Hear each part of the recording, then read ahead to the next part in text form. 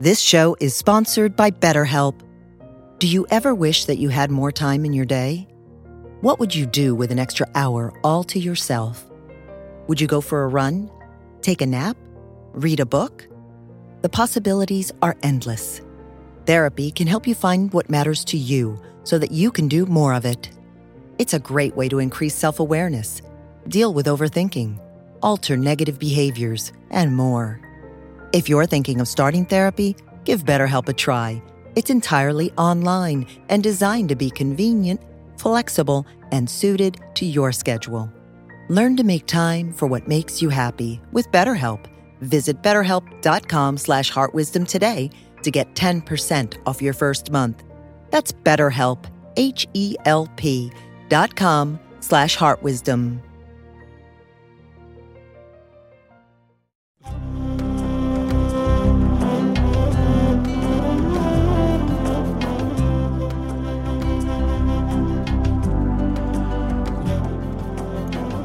Welcome to the Jack Kornfield Heart Wisdom Hour. We are delighted to share with you Jack's innate common sense wisdom and his clear, open heart. If you are interested in supporting Jack's podcast, go to BeHereNowNetwork.com/Jack. So it seems important to talk about reconciliation. At least it seemed that way to me as I was getting ready for this evening, because there's a lot of conflict out there. And conflict is natural. It's not even that it's a bad thing. I remember working one day a week in a preschool, and a lot of what the work in the preschool was, there are all kinds of great things of creativity of children, but some part of it was also reconciliation, because the kids would get in conflict. It's my toy. You had it too long. Now it's my turn. You got a bigger cookie than I did. So it starts early. And it's because we have different needs and ideas and visions, and then when they would really get upset and hit each other with blocks or bite one another or whatever, then you get down on your knees, or I would, and you'd look at them and you'd say, how are you feeling? Angry, frustrated? What's going on for you? What hurts or what's upset you? And then you'd say, you can use your words, use your words. I think maybe we should go to the capital of the US and some of the other great political centers in the world with big signs that say, use your words, rather than all the other ways that people are trying to solve conflict. But it's there. And it's even there in spiritual communities, as you might well know, because conflict really starts in the heart with our attachments and our needs and our desires and so forth. And this is particularly a divided time where there's different beliefs and views about the pandemic or climate change or racial and social justice, or, how we go forward, certainly in the US as a country, but also in other parts of the world. And we need to kind of pause for a moment and reflect with all these conflicts that are here with us, that surround us, really.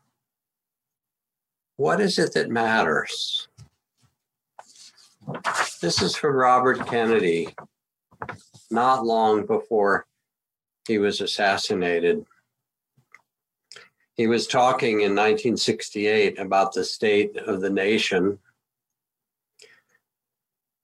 And when our prosperity was measured by the number of telephones and televisions in a household, gross national product, he said this: our gross national product does not include the beauty of our poetry or the strength of our marriages, the intelligence of our public debate, or the integrity of our public officials. It allows neither for the justice in our courts nor for the justice of our dealings with each other. The gross national product measures neither our wit nor our courage, neither our wisdom nor our learning. neither our compassion nor our devotion to country. It measures everything, in short, except that which makes life worthwhile. And you hear that, I hear that, and think, what is it that really does matter to us? This vision is needed more than ever in the midst of our difficulties.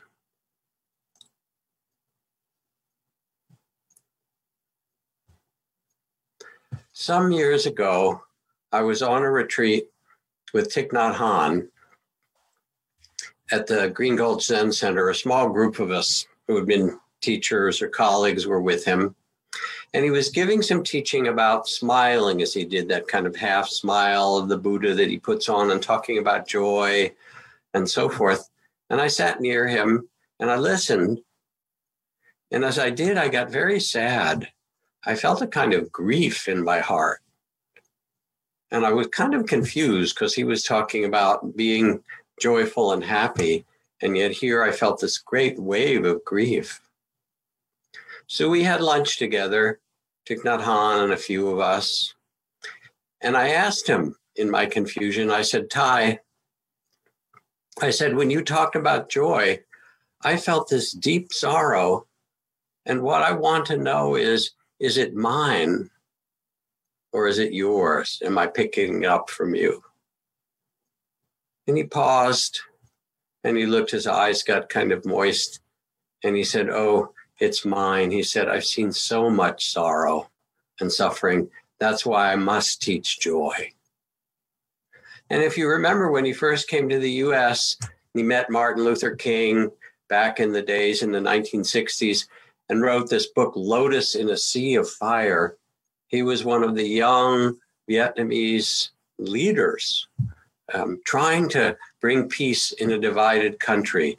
He started the school of youth for social services, clinics, and rebuilding schools and things that had been bombed. But when I heard the story, I also heard that many of the young people who came to work with him were killed because both sides, the North and the South, considered people who were making peace traitors. And I began to think, what would it be like to bring young people together and know that some of them were going to die?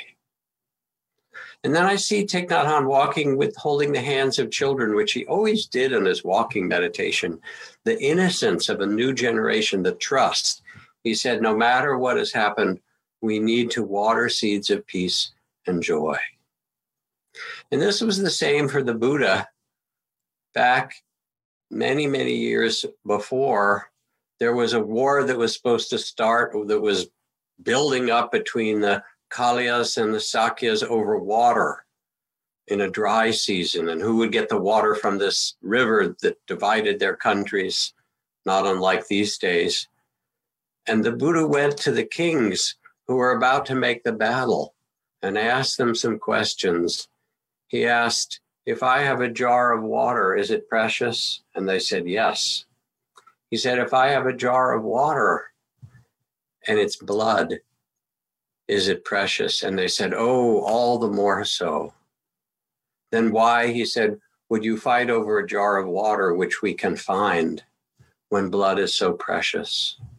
And in his own way, he was able to lead them to stop their movement toward battle and war. So where are you in conflict in your life?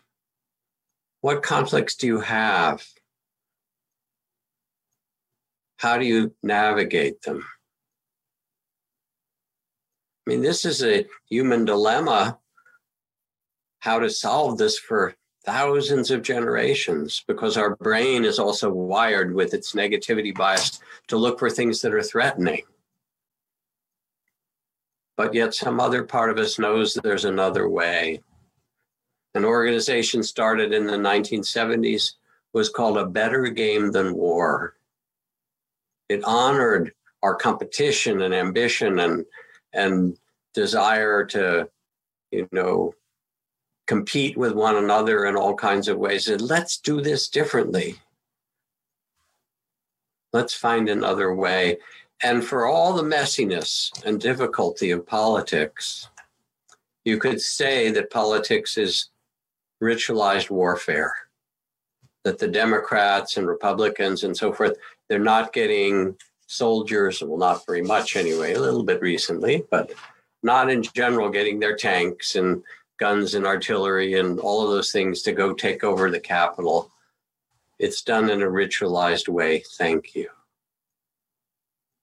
So part of what's needed is a kind of reconciliation. We have at Spirit Rock the Ethics and Reconciliation Council that says conflicts will inevitably arise within the Spirit Rock community.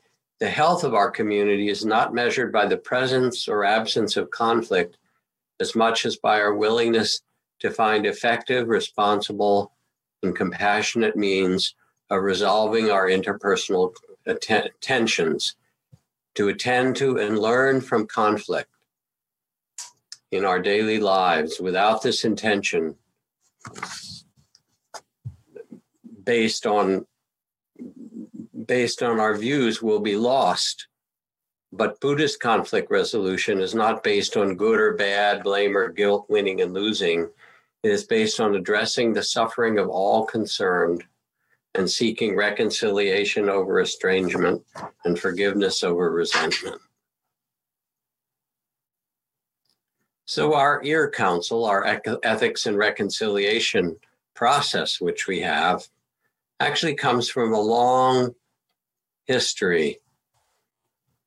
For many, many years ago, when you were much younger and in an earlier incarnation, many of you were around the Buddha. Very possibly, you don't know, but it's possible, you know, everything's so mysterious.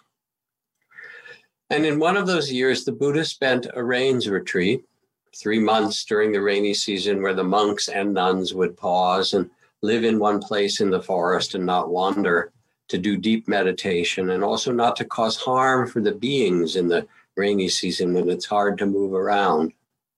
And he was at the Gosira Monastery in a beautiful forest, near other groups of monks and nuns. And in this monastery, there arose conflict. The Buddha was staying at the edge of the Gosira Monastery in a forest more or less nearby, but not in the middle of the community. And he heard a little bit about the conflict between the master of decorum and discipline, the Vinaya master, and the master of recitation, who would recite the Buddha's teachings so they would never be forgotten. And they each accused the other of not following the rules and not doing things right, and all the kinds of accusations that we all know and make against one another at certain times when we feel entitled or right or caught up. And many took sides, and the conflict increased, although some refused to take sides. And over the weeks it grew, and the lay supporters became upset. And finally, they beseeched the monks in that monastery to call the Buddha from the forest nearby. And so Nagita, the Buddha's attendant, who himself couldn't endure the situation, went and called the Buddha, who put on his outer robe and went to the meeting hall, and they rang the bell for everyone to gather. And the Buddha said, "Monks, please cease arguing. It is creating division. Return to your practice of loving kindness. If we truly follow our practice, we will not become victims of pride and anger." But his words fell on deaf ears. It got very quiet. And then one of the monks involved stood up and said, "Master, please don't involve yourself in this matter. Return and dwell peacefully in your meditation. This matter does not concern you. We are adults and capable of resolving this on our own." Dead silence followed these words. The Buddha stood up and left the hall. He went down into Kosambi for his alms food, and then he headed for the river, not telling anyone, even Ananda, his attendant, and went to a far forest where he found a few monks living together in harmony like milk and water, and joined them for a time, and then ended living all by himself for 3 months among the elephants and the other beings of the forest. When he was asked by the 3 monks that he found living together nearby why he was doing this, the Buddha remarked, "Sometimes it's more pleasant to live alone than with other people." Now, of course, I'm sure you have all had those thoughts yourself at certain times. Sometimes it's actually best to step out. He told no one. He left. And then after 3 months, he returned. And he asked, as he came closer to the Gosira monastery, "What's happening?" And he heard the story that the conflict got worse and that the lay disciples were upset with the monks and said, "You continue to argue, you drove the Buddha away." And eventually they said, "Unless you get over your pride and your arguments, we will no longer offer you food." So they quieted down and they agreed to pause and meet together. You know, taking away the food made a difference, as you can imagine. And when the Buddha returned, he met with the wisest of those monks who were still there, who had not been involved in the conflict. And they said, "What should we do now? How do we reconcile them?" And he said, "Bring the true groups close together, but still keep them separate." And then he began to outline a 7-step process of reconciliation. The first step was called face-to-face speaking, where those who'd been involved in the conflict were invited to sit surrounded by others in the community and by the elders, and to tell the truth as best as they could of what happened. And the face-to-face in front of all was to avoid, said the Buddha, private conversations. Because those of you who watch The Social Dilemma and know the echo chambers of the internet and online world know that our private conversations and separating ourselves in groups can actually highlight and increase the hysteria and the level of fear and all of the emotions. And so the first step is come face to face. Don't talk privately outside. As the saying goes, it's hard to hate up close. And once there was this gathering face to face, then there was the speaking of truth. And the speaking of truth, said the Buddha, is so important. When he was asked at another time, why do you ordain both the untouchables and the high caste together? Don't you know that our tradition for 1,000 years has placed people in different orders?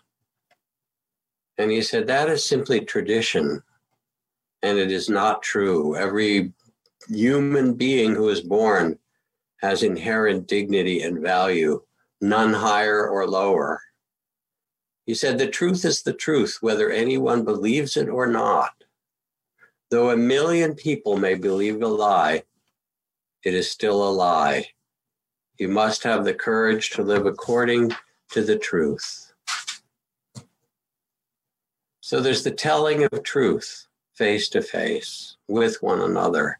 Then the second step is called deep listening, remembering with clarity what happened, and then being willing to listen to the other side. And this allows us to understand in a new way. I remember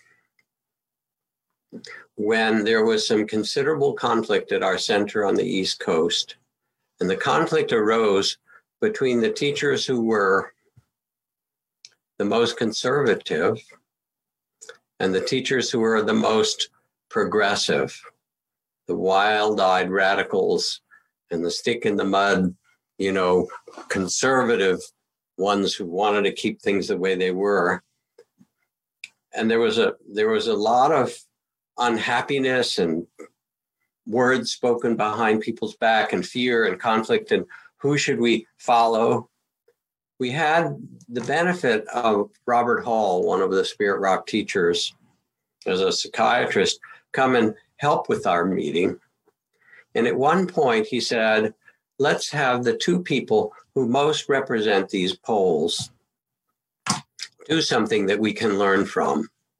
So he first asked the person who was the most radical, a follower of Krishnamurti at certain points, who said, we don't need tradition. We don't need to follow the old ways. We need to find truth exactly where we are and throw out a lot of the old things and just keep it true and simple.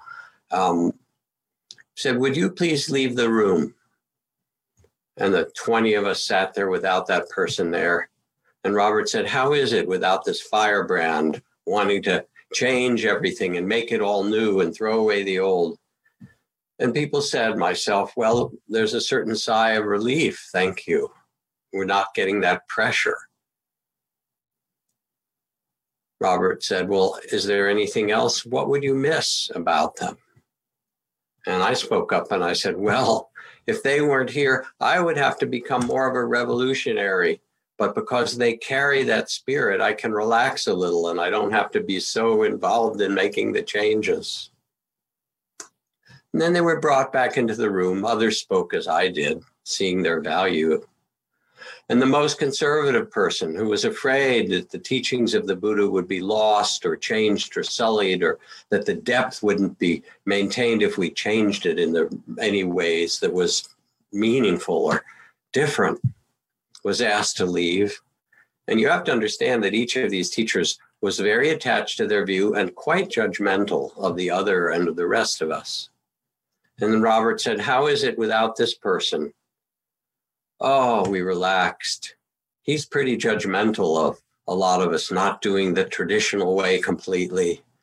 If he weren't here, we'd be much more at ease. And then Robert said, well, what would you miss from him?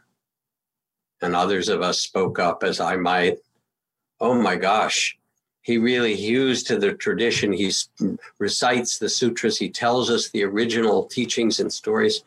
If he wasn't here, I would have to do more of that. But because he's in the community, I can teach the way that I choose to.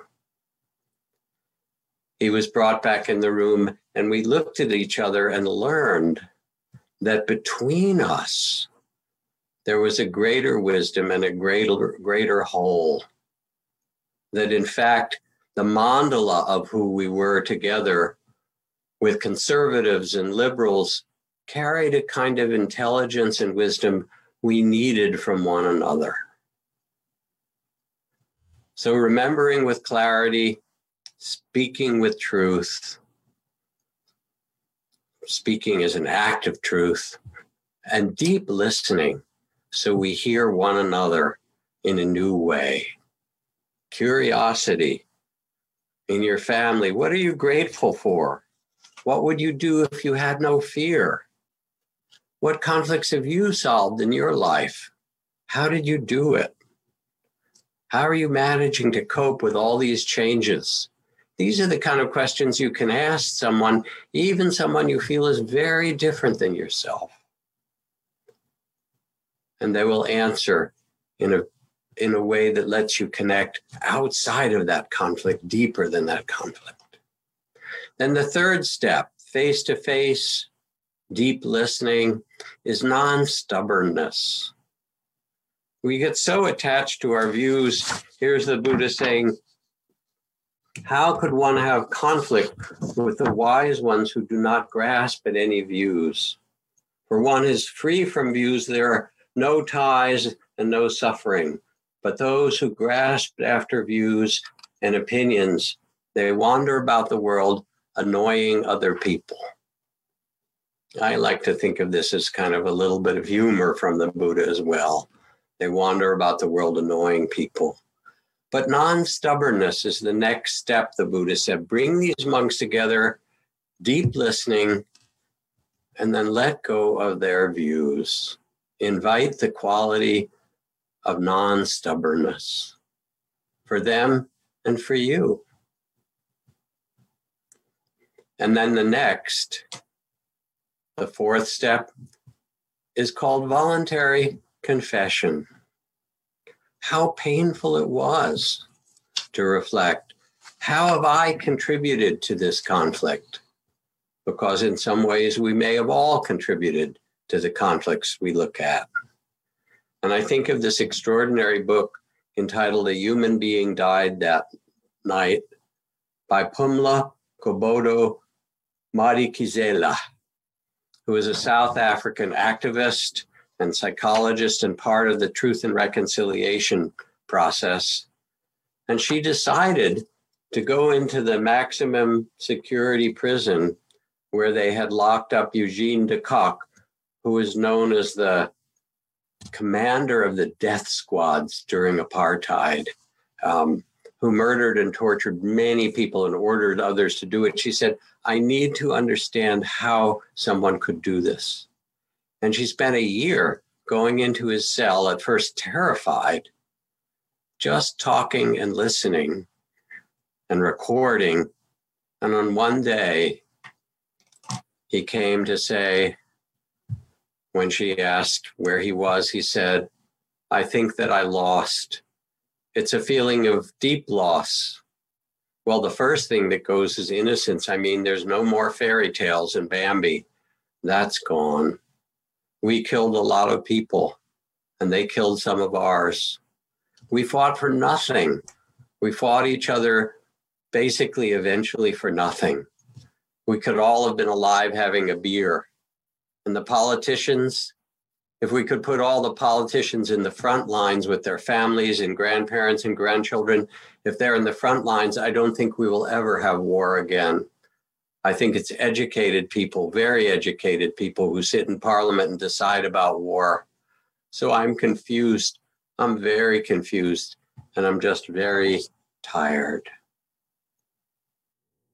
And she wrote about how a year of dialogue, she who had lost family members and seen so much suffering, had come to understand him, and in her own way had offered forgiveness.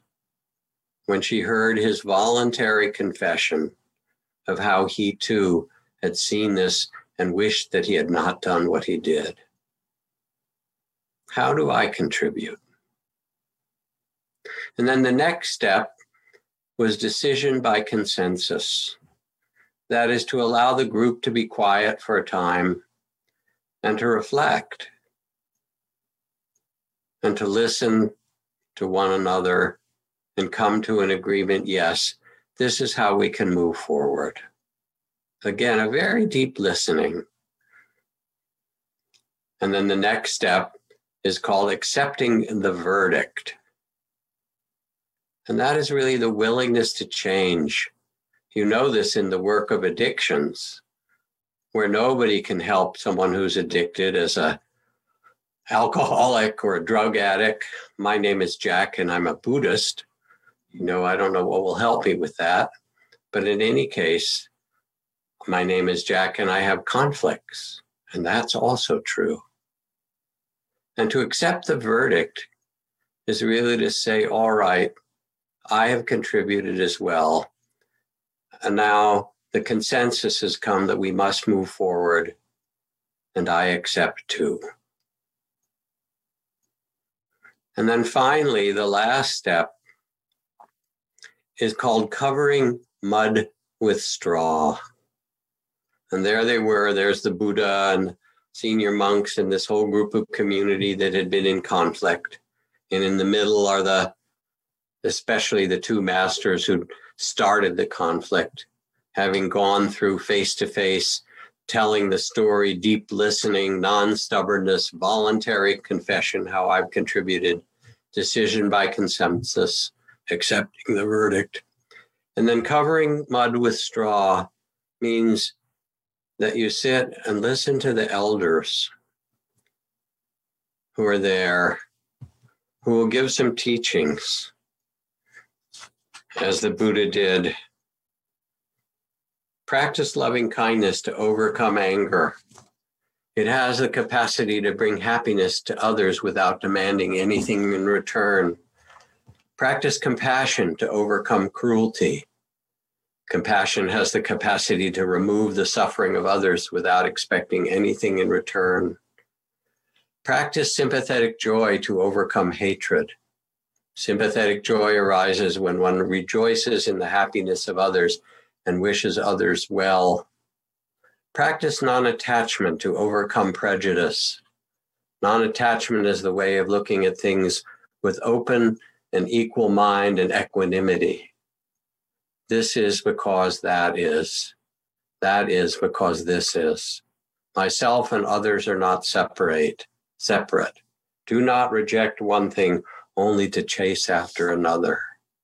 And when he spoke about resting in loving kindness and compassion, with a deep understanding, the community changed. And I remember sitting with Thich Nhat Hanh after he had his major stroke. It was the last day, and we did an early morning meditation. He was here in San Francisco, brought by Mark Benioff of Salesforce with a group of monks and nuns to have medical care for 6 months in San Francisco. And though he couldn't speak, his stroke had taken away his language.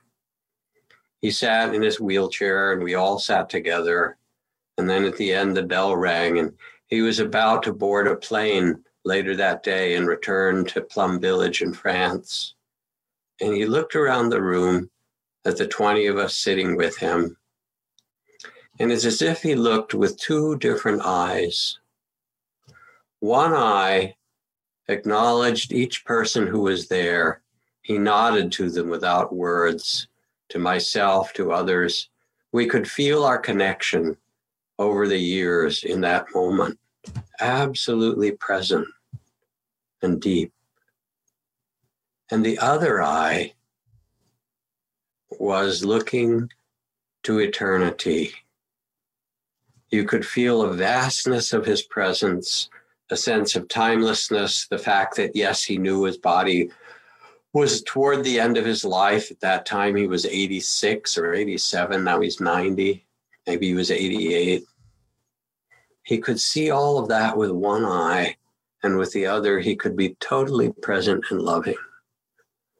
And this is the vision of an elder, covering mud with straw, loving each person as they are, where they are, and seeing the vastness of things as well.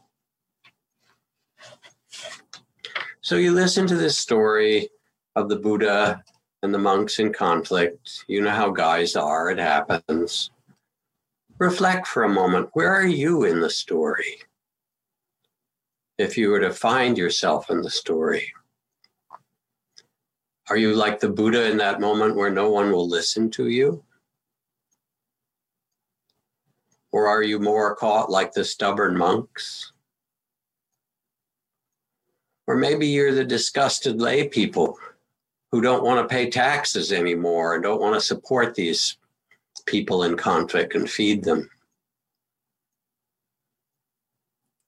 Maybe you're the one who didn't take sides. Are you one who listens deeply?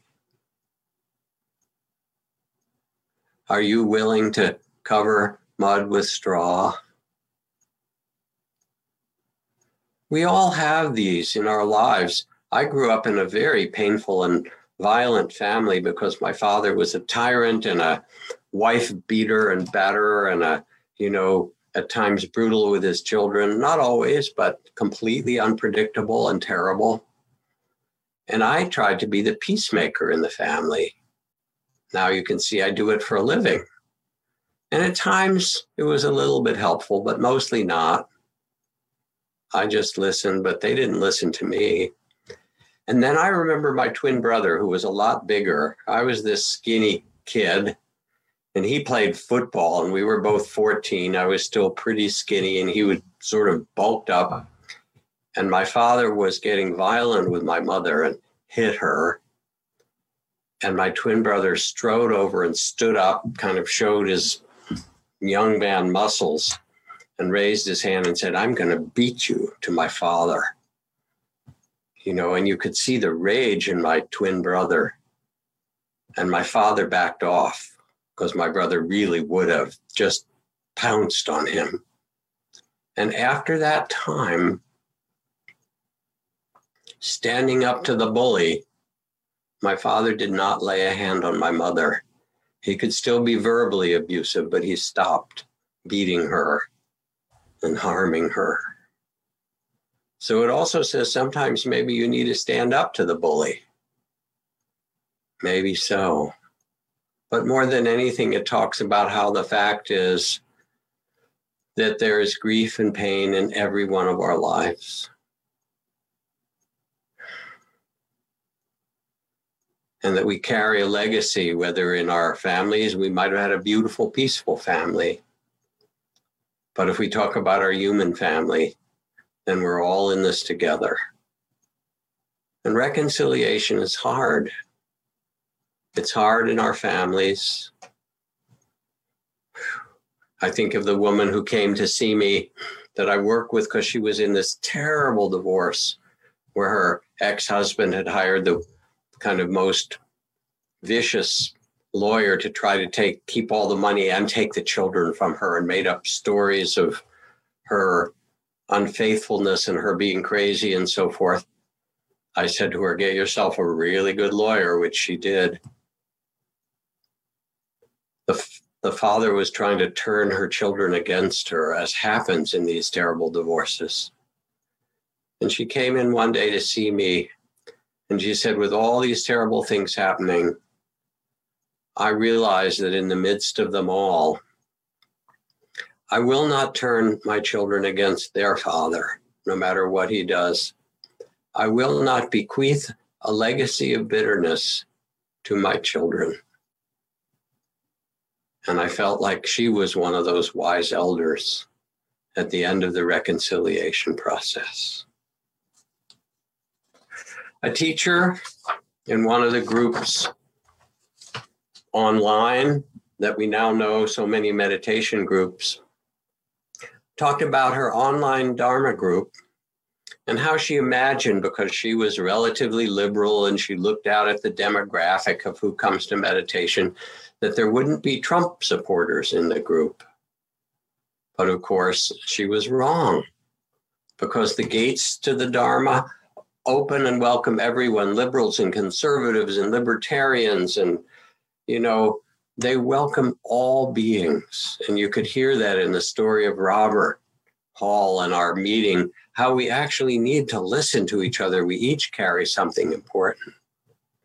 And during the first meetings of this group, she unfortunately, the teacher said something unsupportive of Donald Trump.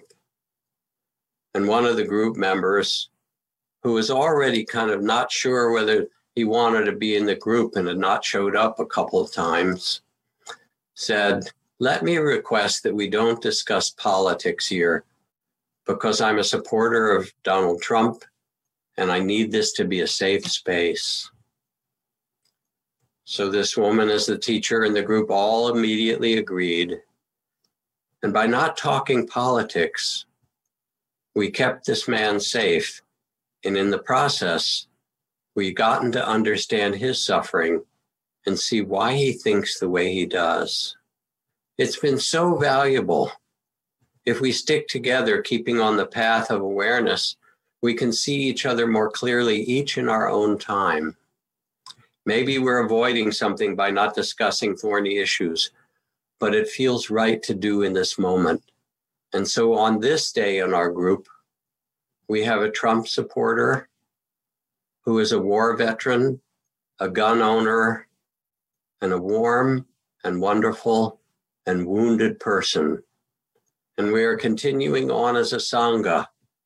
We've held him and each other with gentleness and acceptance, and he in turn has become closer to each of us, much more than he ever intended. He was very skeptical of us and felt very much an outsider for good reason. But now the trust is there among us. You can hear this and hear the value and the benefit in reconciliation. We need to do this in our families, in our work with one another, and we need to do this, it seems, nationally. I've been talking to a friend who is, various friends, one of whom is a federal judge, others, about the fact that we need a truth and reconciliation process in the USA. It doesn't fix things, but it's a start. If you could go, for example, to Montgomery, Alabama, and see the National Memorial for Peace and Justice, and see the names of the thousands of victims of lynching and, terror over the years. People killed by mobs. But in fact, the model of truth and reconciliation of South Africa has now been adopted in 35 countries. And we're starting to do it locally. There was a group that was done in Greensboro, South Carolina.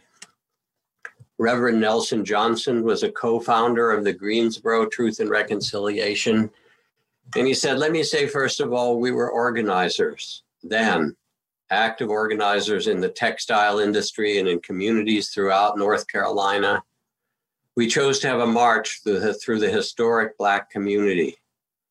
While 9 carloads of Klan Nazis drove into the march with a cache of weapons and they fired on the group, 5 people were killed. I was wounded.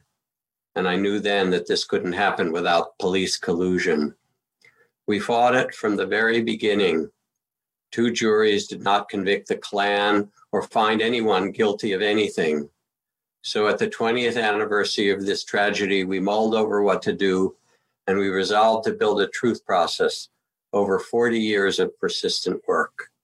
And they got people to come in who remembered and tell the story, and the entire community heard what had really happened and all the things that were buried. And it made the community come together and say, yes, we lived this way, and we will not live this way in the future. And there's been a truth and reconciliation process as well in Maine. And part of this process was started by Denise Altvater, who is a Wakanaabe native, an indigenous person, and the founder of the Maine State Child Truth and Reconciliation process. Because the state of Maine removed more children from Native families than any other state by percentage, 1/3 of children were taken from their parents. She said, the state came with a station wagon and took myself and my 5 sisters out of our home. They put all our belongings in garbage bags. My mother was away shopping. She wasn't home, and we did not see her again for 4 years. They forbid us to speak our language. They forbid us to talk of our tradition. So when they drove us away from the reservation, they drove me away from the only thing I'd known my whole life. And for 4 years, the foster parents tortured us, and the state left us there. These are terrible stories. But without telling the truth of the Native genocide, of the history of slavery, of the way and lynchings, of the way that we've treated one another, we can't move forward because we're still fighting the Civil War, as if slavery wasn't bad and it didn't happen, and as if we can pass over the Native genocide. But it's not the end of the story. As the Buddha says, look how he beat me, abused me, threw me down, robbed me. Continue to live with such thoughts and you live in hate. Look how he beat me, abused me, threw me down, robbed me. Abandon these thoughts and live in love. In this world, hatred never ends by hatred, but by love alone is healed. This is the ancient and eternal law. We can do something different. We can learn from one another. We may, if we are fortunate, be able to create a national process of reconciliation, to listen to one another. As Longfellow said, if we could read the secret history of our enemy, we would see sorrow and suffering enough to disarm all hostility.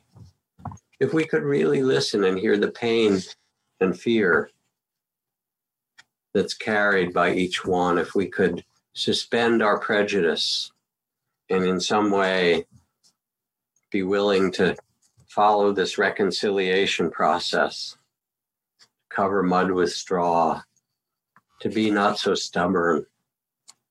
I read, I think last time or the time before, this story from my daughter Caroline's organization, Oasis, which provides legal services and support for LGBT people from around the world whose lives are in danger. And she said one of our clients and volunteers and staff told me this story. We had a young law student who was here in Berkeley, but came from Saudi Arabia. We'll call her Miriam. And she volunteered to help us with asylum, and she volunteered to help Elena, a transgender woman from El Salvador, to go to her asylum interview, despite Miriam's own conflicted views around transgender and sexual orientation and all the Muslim things she'd heard and gender identity, the kind of prejudice that she had heard in her community. She was professional, courteous, and respectful as she prepared the client for the hearing, but she didn't engage in small talk during the long ride over to what would be one of the most difficult days in Elena's life. Miriam and Elena sat silently in the sterile waiting room. The asylum officer was running late. 1 hour, then 2 hours went by. Finally, Elena pulled out her phone and showed Miriam a photo of her Pomeranian. Miriam's face lit up. She had a Pomeranian too, named Ali. They traded photos and stories, soon moving on to their love of jewel-studded high heels and Louis Vuitton purses. Miriam taught Elena about the abaya she was wearing. By the time the officer was ready, 4 hours later, Elena's fear had receded, and Miriam was whispering reassuring cheers as they walked into the room. Standing outside the subway station at the end of the day, they held hands and they each thanked one another. Elena won asylum, escaping almost certain death if she returned to El Salvador. And Miriam, in the next year, returned to her life in Saudi Arabia. They would likely never meet again, but our hearts cannot help but be moved as we see how each had a deep impact in one another's lives. In these times of the dark, we must remember that when we're able to sit down and listen to one another, to see the world through another's eyes and believe in our common humanity, there is hope.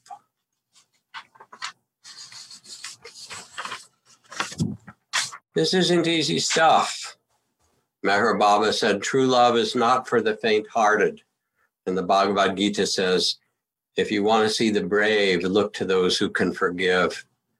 If you want to see the heroic, look to those who can return love for hatred. On another night, perhaps I'll talk about forgiveness and how it works. And it doesn't mean you condone things that cause suffering. Your first step is to do whatever you can to prevent yourself or others from suffering, from the suffering and pain continuing. But then there's a deep process of forgiveness that's possible. And we all know this because we've all needed forgiveness as well. Nelson Mandela, do not judge me by my successes. Judge me by how many times I fell down and got back up again.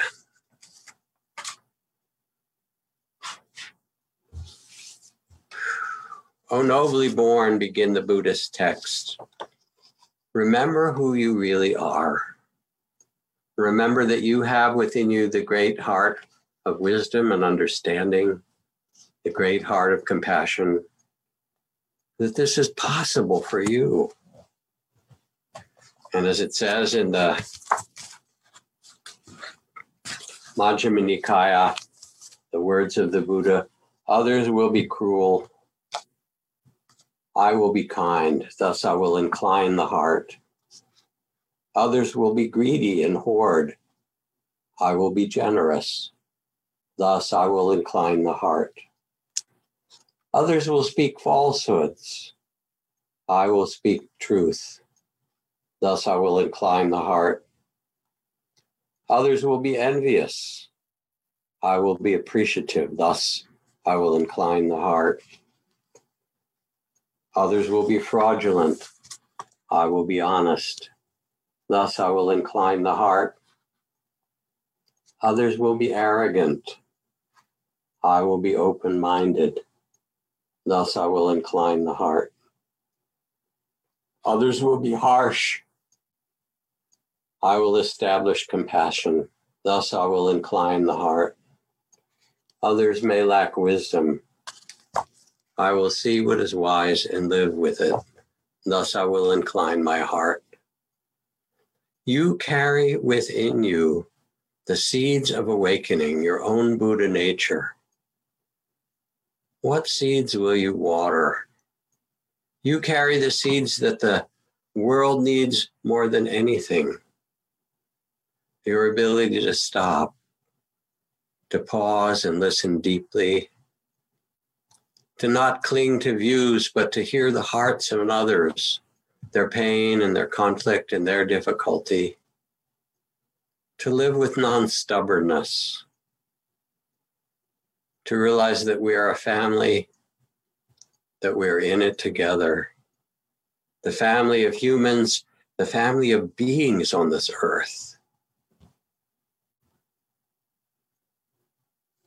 You are of the vastness. Consciousness and loving awareness is your true nature, born into this body. It is who you really are. And even in times of conflict, which will come again and again and are natural, remember your own dignity and nobility. Remember the capacity of your heart to be brave, as the Bhagavad Gita says, to be heroic in the most heartful way, to see with the eyes of love and compassion and tenderness, to stand up to protect those who need to be protected, including yourself, but to do so, as Dr. Martin Luther King said, with only the weapons of love, with only the weapons of the heart itself. You meditate, you listen, you hear these teachings. Some of them may resonate for you, I hope. But more than anything, you carry the lamp and you carry beauty into the world, and I honor you for it. Thank you.